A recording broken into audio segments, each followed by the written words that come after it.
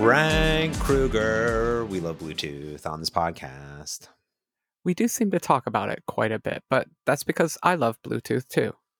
Yeah, I was literally answering a Bluetooth question today from the Xamarin Essentials. There were some people that were like, "Hey, when are you gonna?" There's a big thread about Bluetooth and this scheme and that scheme, and I was like, there's great libraries out there. Like, I don't know if it's gonna happen, but you can just do so many things with Bluetooth, Frank. It's out there. It's just out there in the world.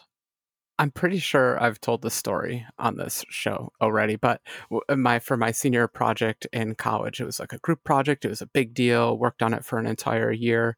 We were doing smart scales and smart blood pressure meters, all that kind of stuff, and collecting it into a nice little thing. That all sounds like so commonplace these days, but this was old times. I'm old, and it was kind of a new thing, and it was all done doing Bluetooth. And just as we were finishing the project, I read an IEEE Spectrum article that said Bluetooth is dead. And that was 2004. So it turns out Bluetooth, although it is crickety and we all hate it in different ways, it is with us for seems time immortal. And you might as well learn it at some point. Yeah, it's we've done many a podcasts on Bluetooth already, and we are Bluetooth experts because since I've made an app that uses Bluetooth, I get questions all the time, like, "What about this?" What about this? Like, how do you send messages? How do you send? I want to do an app that does voice over Bluetooth. I'm like, I don't know. I don't know. All I know is it exists. It's out there in the world. The Bluetooth standards. That's the one thing I think I like about Bluetooth is that there are technically standards. And I was working on my cadence. And I've gotten support emails, and the fun part here is if the sensor works, like the app works. You know what I mean? And that's been sort of the fun part. Is I had someone that was like, "Hey, like I'm having this issue that." Like whenever I connect it, like 1 out of 25 chances, blah, blah, blah, this. And I was like, okay, I'll go buy your sensor. And sure enough, the sensor's fine. And I said, well, here, download this other app, whatever, that will connect and see if it's the same thing, which I know it will be. Because again, if the sensor works, it totally works, right? And sure enough, I had the same problem. So they got another sensor. Now it's all working gravy train. So that's what I like about it. It's like, I know what it is. And that means anything that binds to that specification just works out of the box. And that's one thing, at least for me as a developer, I find appreciative. But I have a feeling, Frank, that the thing that you're using for Bluetooth does not have a specification. No, the thing that I am talking to, you're alluding, and I'm pretty sure I've mentioned on here before, but I'm always trying to talk to my One Wheel with Bluetooth. Why not? That's always my answer. They have an app for the device, but it's not the greatest app on the planet. It just, there's little things that you want to tweak. And for something that I use every day, I just want a little custom app for it. So just kind of on my off time and while I was on vacation, I was trying to do one of those cool weekend project apps where you finish the whole thing in a weekend. Yep. And I totally got it up and running. But there were two things that I wasn't happy with. Number one, my UI was just so boring. It was making me feel bad. Actually, let's go with three things. Number two, it was flaky, James. This was some of the buggiest, worst software I've ever written in my life, it turns out. And I didn't intend it to be, but oh my goodness, it was flaky. And three, I was doing it on the Apple Watch. And boy, development for the Apple Watch has not gotten any more pleasant in recent years. Well, and to me, it's astonishing, even if you try to do anything over Bluetooth with the watch, because it's just really slow. I don't know if there's some throttling that they're doing, because I was trying to be clever when I was on my last trip at home. I was like, I'm going to go on these runs, and I only run when I'm there with my sister because she's a runner, and I pretend that like I can keep up. But I was like, there was one afternoon where she went in the morning. I was going to go in the afternoon. Just our timings were a little bit different that day.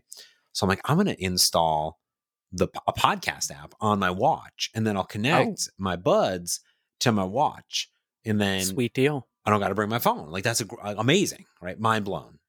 I've been wanting to do that forever, because for running, the watch is pretty much ideal, because I used to carry my phone, but it's so annoying to carry a phone. And then I tried the armband thing, and it turns out I hate armbands too. Yeah. So the watch is what I love, but the problem is I don't have any apps on my watch. No. It just the app world never really took off on the watch. No. And it annoys me a bit because I know there are podcast apps out there. Mocast works with the watch, but it doesn't put the data on the watch. Does Overcast put the data on the watch? Which app did you get? I use Pocket Cast. That's the one that I use. They just got acquired by someone too, I think. But Overcast does as well. But to get a podcast onto the watch, it literally takes 18 billion hours. It just is the slowest. It's like keep the watch on and open, and also like keep your phone on and open, and make sure everything's charging. And you're like, well, I don't understand what's happening here. Well, let's start there. Okay, so early watch days. You've written a watch app, right? I almost remember you doing one. No, I would never. No. Okay. Okay. So in the early days, the watch apps were very thin clients, and your phone was running all the logic of your application. It was even running a lot of the UI logic. All the watch would do is render the views and take touch events and then relay those back to the phone. But those were the terrible days. No one liked it because there was latency on everything, lag on everything. So there was an improvement, though, where more of the software could run on the watch, but huge chunks of it, namely the data and all the syncing stuff, still runs on the phone.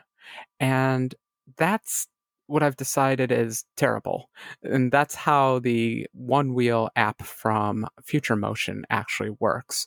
So it's the phone app talking Bluetooth to the device, and then in addition to that, talking Bluetooth to the watch to update the display on the watch.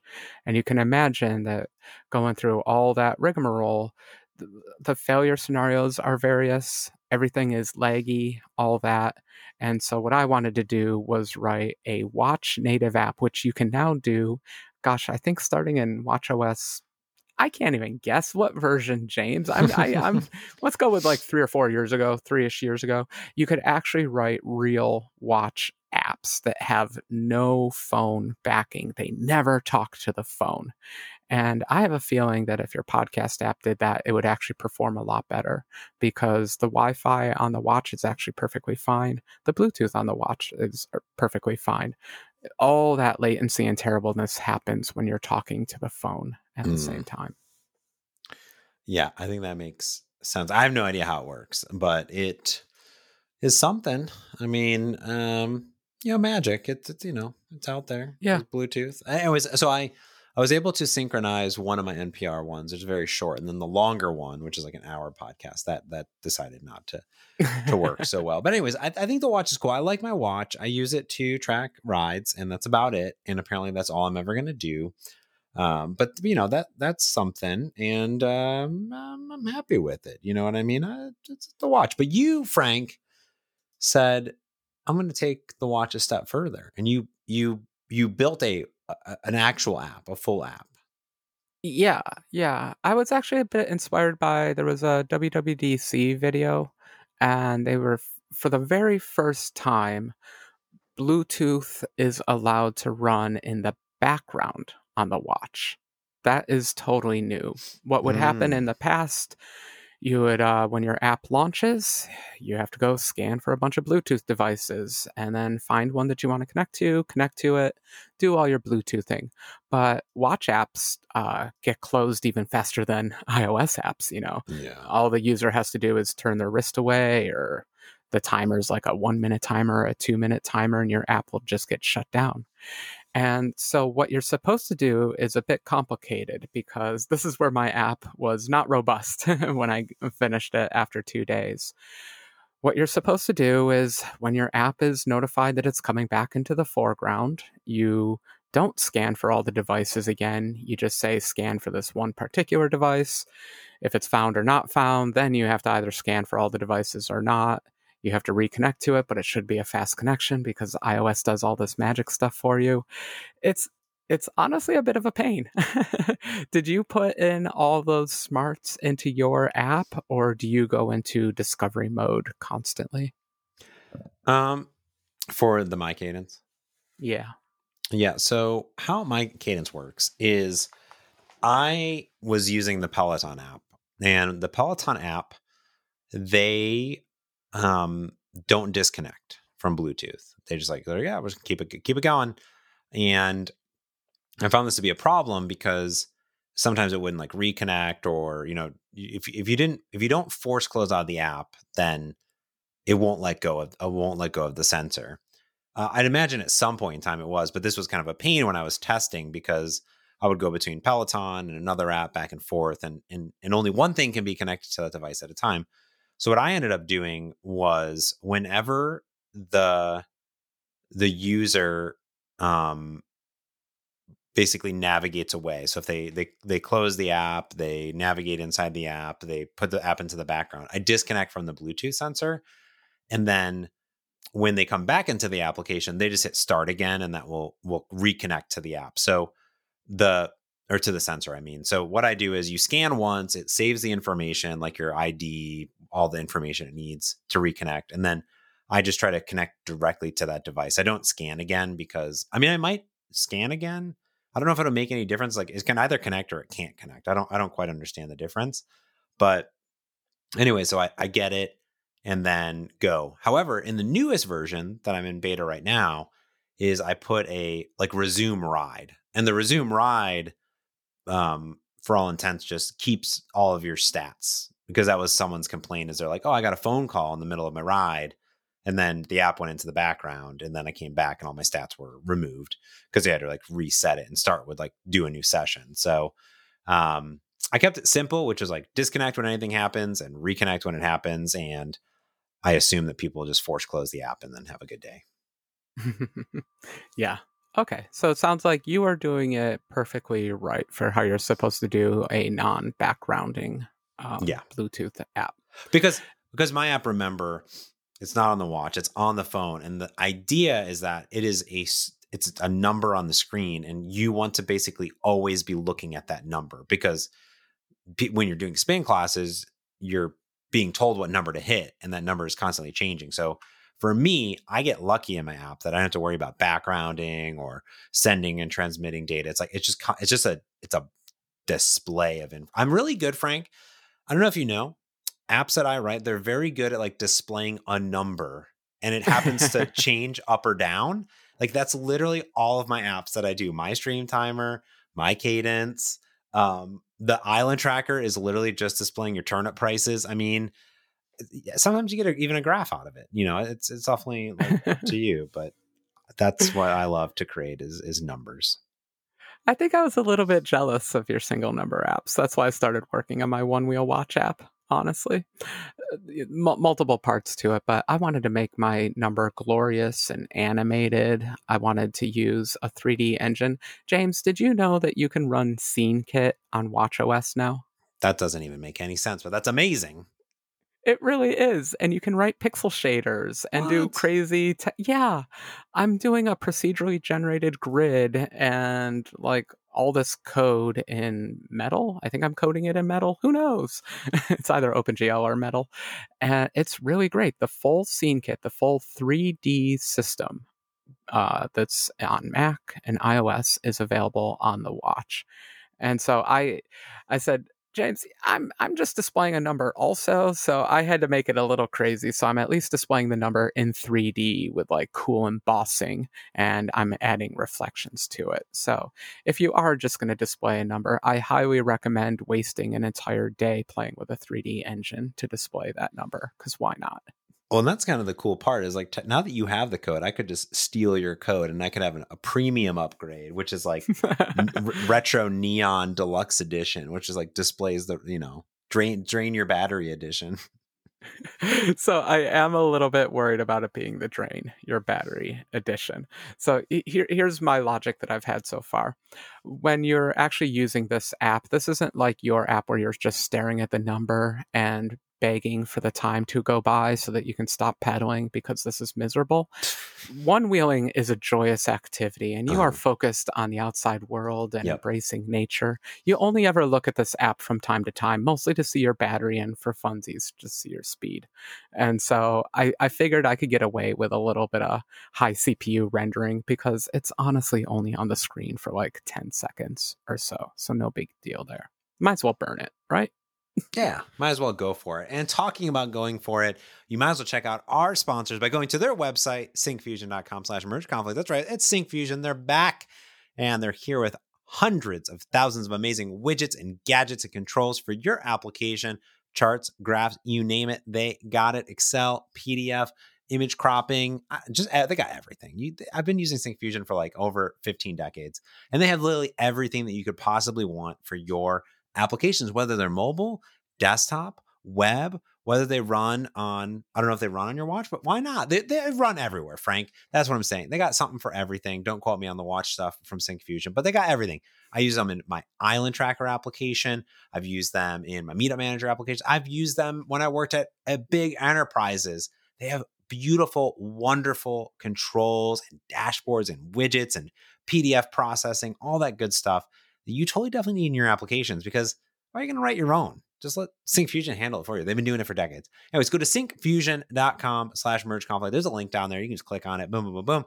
Tell them that James and Frank sent you, and check them out. They got all sorts of good stuff, especially if you're doing open source stuff or you're, startup or independent business. Take a look at all their different plans. They got a whole bunch of good stuff, community editions, things like that. Syncfusion.com/mergeconflict. Thanks to Syncfusion for sponsoring this week's pod.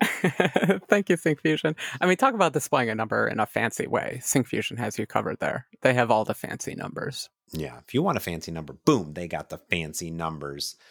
I love a good fancy number. Okay, so you were doing this Bluetooth. So the Bluetooth, how does it work? Because it's on the watch. I mean, my watch literally goes to sleep every 5 seconds, but then comes awake. So if it goes under the lock screen, is it still like, does the watch like sort of stop rendering stuff, or like how does that work? Yeah, pretty much. As of today, right now, that is how it is. But there is Bluetooth backgrounding coming out in Watch V Next, okay. whatever the current beta is. You have it installed. You should know the version number. I don't. 8. 8? Okay. So in WatchOS 8, you get backgrounding. Now, why would you ever want backgrounding for Bluetooth? Because I just described, I only intend for my app to be in your face for like 10 seconds at a time. You want it because Apple won't let us program the watch face. And the only way to get information on the watch face is to create a complication or to create notifications. No one wants a notification, so let's just push that one aside. Or at least I'm not going to write an app that puts a lot of notifications. But you could think like, I don't know, if you're monitoring your bread maker, I don't know, the lawnmower or something via Bluetooth, then maybe you would want notifications for different events like that. But I think the more interesting one is complications, because now theoretically you can update your complication data in the background and hopefully have that information displayed on the watch face itself if the user has it selected. Yeah. Clever, right? Yeah, great, right? That's cool. But the problem is there's a million question marks around all of it. And that's also why I'm writing this app, because I'm just myself a bit curious. In the past, complications got updated, let's call it sporadically, randomly. And the way they work, if you haven't done watch programming before, is you don't tell the watch what to display right now. You actually tell it what to display now and into the future. You want to cover yourself for at least a few hours into the future, because your app may not execute for at least a few hours into the future. So that's the design of complications. They're meant to be a timeline, not just an event. But that flies in the face of real-time information. What is my current battery status of the One Wheel? What is my current speed? And in order to get current data, you have to be updating those complications. Again, Apple won't give us a way to just say, update my complication, but you can update the data, cross your fingers, pray that it's a full moon, and hopefully the watch face will update. I'm really curious. I actually haven't gotten to that point where I'm doing that update, but it's for those two things, notifications and complications, or I guess uploading to a server into a database that you could ever want background notifications in Bluetooth. Got it. Yeah, because it's funny because like Heather and I will go on walks and we're like, oh, what's the weather? And we have like a weather. It's always different. Like her weather never matches my weather, and it's like, oh, like is it? Oh gosh! But it'll be like literally 25 degrees off. You're like, that doesn't. How does that even? You know what I mean? It's a hot mess. I try to minimize the complications. I don't want to make it. So mine has the time, the weather, and then my workout stats, and that's it. Done. You know? Right. And those workout stats, I think, are on the. No, they're not on the watch. They're on the phone. So they are slow to update as well. I use a lot of my complications, 3 of them, as app launchers. So just like my favorite apps, I put them at I found this, what is it, the modular or whatever. You can put 3 little complications at the bottom, and those become the 3 little apps that I use all the time. That way they're a single click away from the home screen, from the watch face. Yep. I like that. The problem is, I mean, I'm wasting an icon space. This is not supposed to be an icon screen. It's supposed to be a widget screen. And it frustrates me that there's just not information associated with that icon. This is supposed to be the most accurate time-keeping device on the world's existence. I don't know. Obviously, it's bad at weather, but I want it to be good at batteries. Is that so much to ask? Good batteries. Yeah, good batteries. I think that's completely normal. You know what they need is they need a way of, instead of bringing up the button stupid thing, they just need a way of having another screen. Like if I press the key, the circle key thing, the circular doohickey, that should bring me first into a, let me pin 4 or 5 or 6 apps, right? It's like pop, and then let me say show all. Come on, Apple. Pro tip out there, if you do use that little beehive of app icons, I really hate it because I can't remember an app's icon. I just can't. You can actually switch that to a list mode, and it's so much better, James, because then everything's just in alphabetical order and you can actually find it. It's listed by name. What an innovation. That's true. You won't use anything on it because it's so slow. But it's okay. It's a watch. I mean, you know what the watch is for? It's for showing time and one wheel speeds. Because it's actually really good at the one wheel speeds when it's running.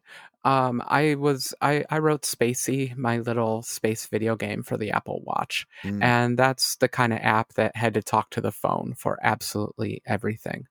And it's a little bit frustrating to play. Like the graphics are a little slow to load. Every click takes a little millisecond pause or 2. But when you're writing these watch-only apps, I've actually been very pleased. Like the app, I don't know which version of the watch I have. It has a red ring on it, whatever that means. Apps run pretty well on it. It feels like an old iPhone or something like that. It's there. It's running. What really kills me is that 3D engine. Wow, I could have made that space game so much better. Now I just want to like port over Doom or something and play that on my watch. But I know it'll absolutely kill the battery. I know it will. But it's just so much fun having that there. So Bluetooth, got to get it stable, and then I'm just having an absolute joy time writing that single number display using a 3D engine. If you need to display a single number, you might as well make it look absolutely fantastic. I mean, mine is just white or black on a black or white background. So it's a choice. It's a style. It's a style, minimalistic. It's more of a gray. It's not a pure white. It's a, you know. Do you change the font? Do you make it like a cool digital font? No, just whatever the default. James, you're killing me. So that's what happened to me when I first wrote the app. I did everything that you just said. Default font, white on black. I'm like, minimal, 1960s modernism, yay. And it was fine. And I was riding around and it was perfectly readable. It was just, I wanted the app. Remember skeuomorphism? Remember when we used to design apps and try to make them look pretty and fun? Remember those days? I miss those days. Yeah. And I just want to have a little fun making an app pretty and fun. Remember when we were talking about message beep? All of my apps, all of my original iOS apps had a sound for every command you ever did, because it was early days of phones and all the original apps did that. Everything had a cutesy little sound associated with it. And I just don't put that into my apps anymore. And it made me a little sad that I don't. So I'm going to start with putting some fun 3D graphics in, but I'm going to put some wacky sounds in too, probably. Well, I think that's the cool part is like your app sort of, to me, when I looked at the animation, I'll put a link into your Twitter tweet. And to me, it looked like a game, right? It's not a game because it's just the speed of it, but it got that vibe that it was interactive. Like when you look at this, it's not only like going down this 80s neon Tron path, but also there's like a sun or whatever that's like moving and setting, and it's like shifting a little bit to the left and right. So there's actually more than just displaying a number that looks like it's moving, and everything is moving based on your speed. So things are moving faster when you're going faster. So it's very clever, and you sort of gamified a number. Yeah, but I'm also, I have multiple numbers. Your little sensors give you one number. I get lots of numbers. So I have the speed I want to display, the battery I want to display, but I'm also displaying the angles of the board because they have an accelerometer on them. It's a big fundamental part about how these boards work. And so as you're pitching the board up and down, the display will also pitch up and down. As you roll the board left and right, the display will also roll left and right. And I did that. It's really not useful information when you're when you're riding at any speed. You're basically level, and you're not doing any roll because that's dangerous. You only do that during a turn. But what I found was it just made the app happier to see how responsive it was, because you could walk over and just wiggle the board with your foot and see that perfectly emulated within the app.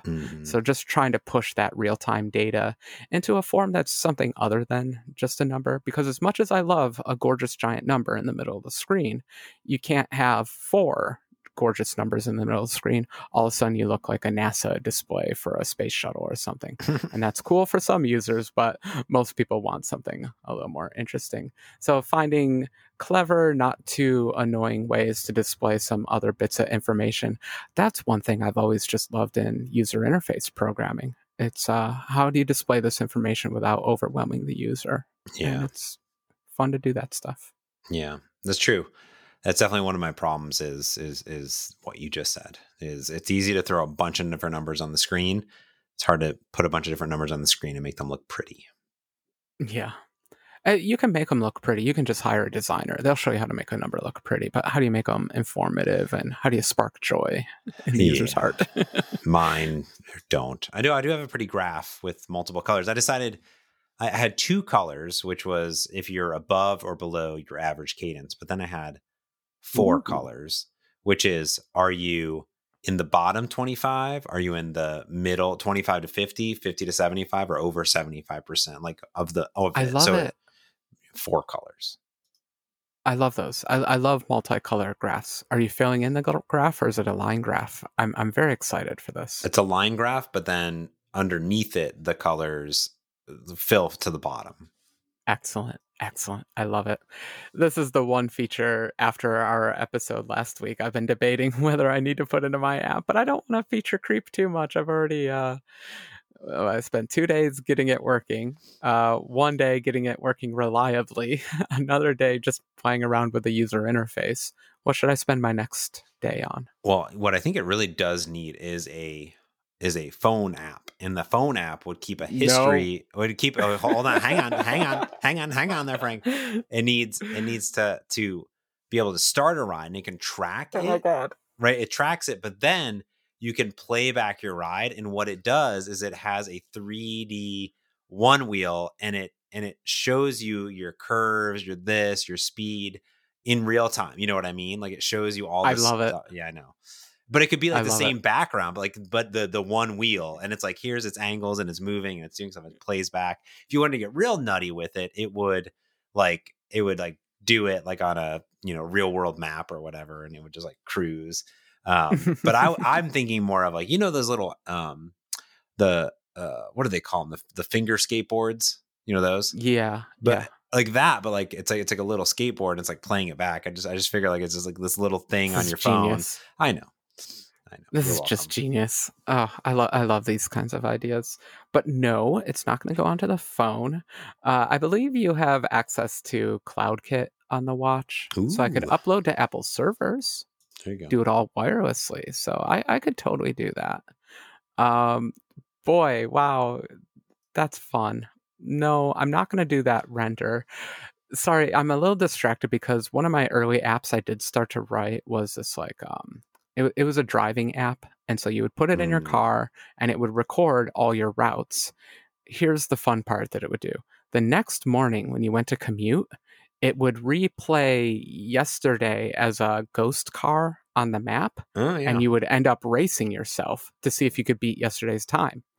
And then I decided releasing a car racing app is a bad idea.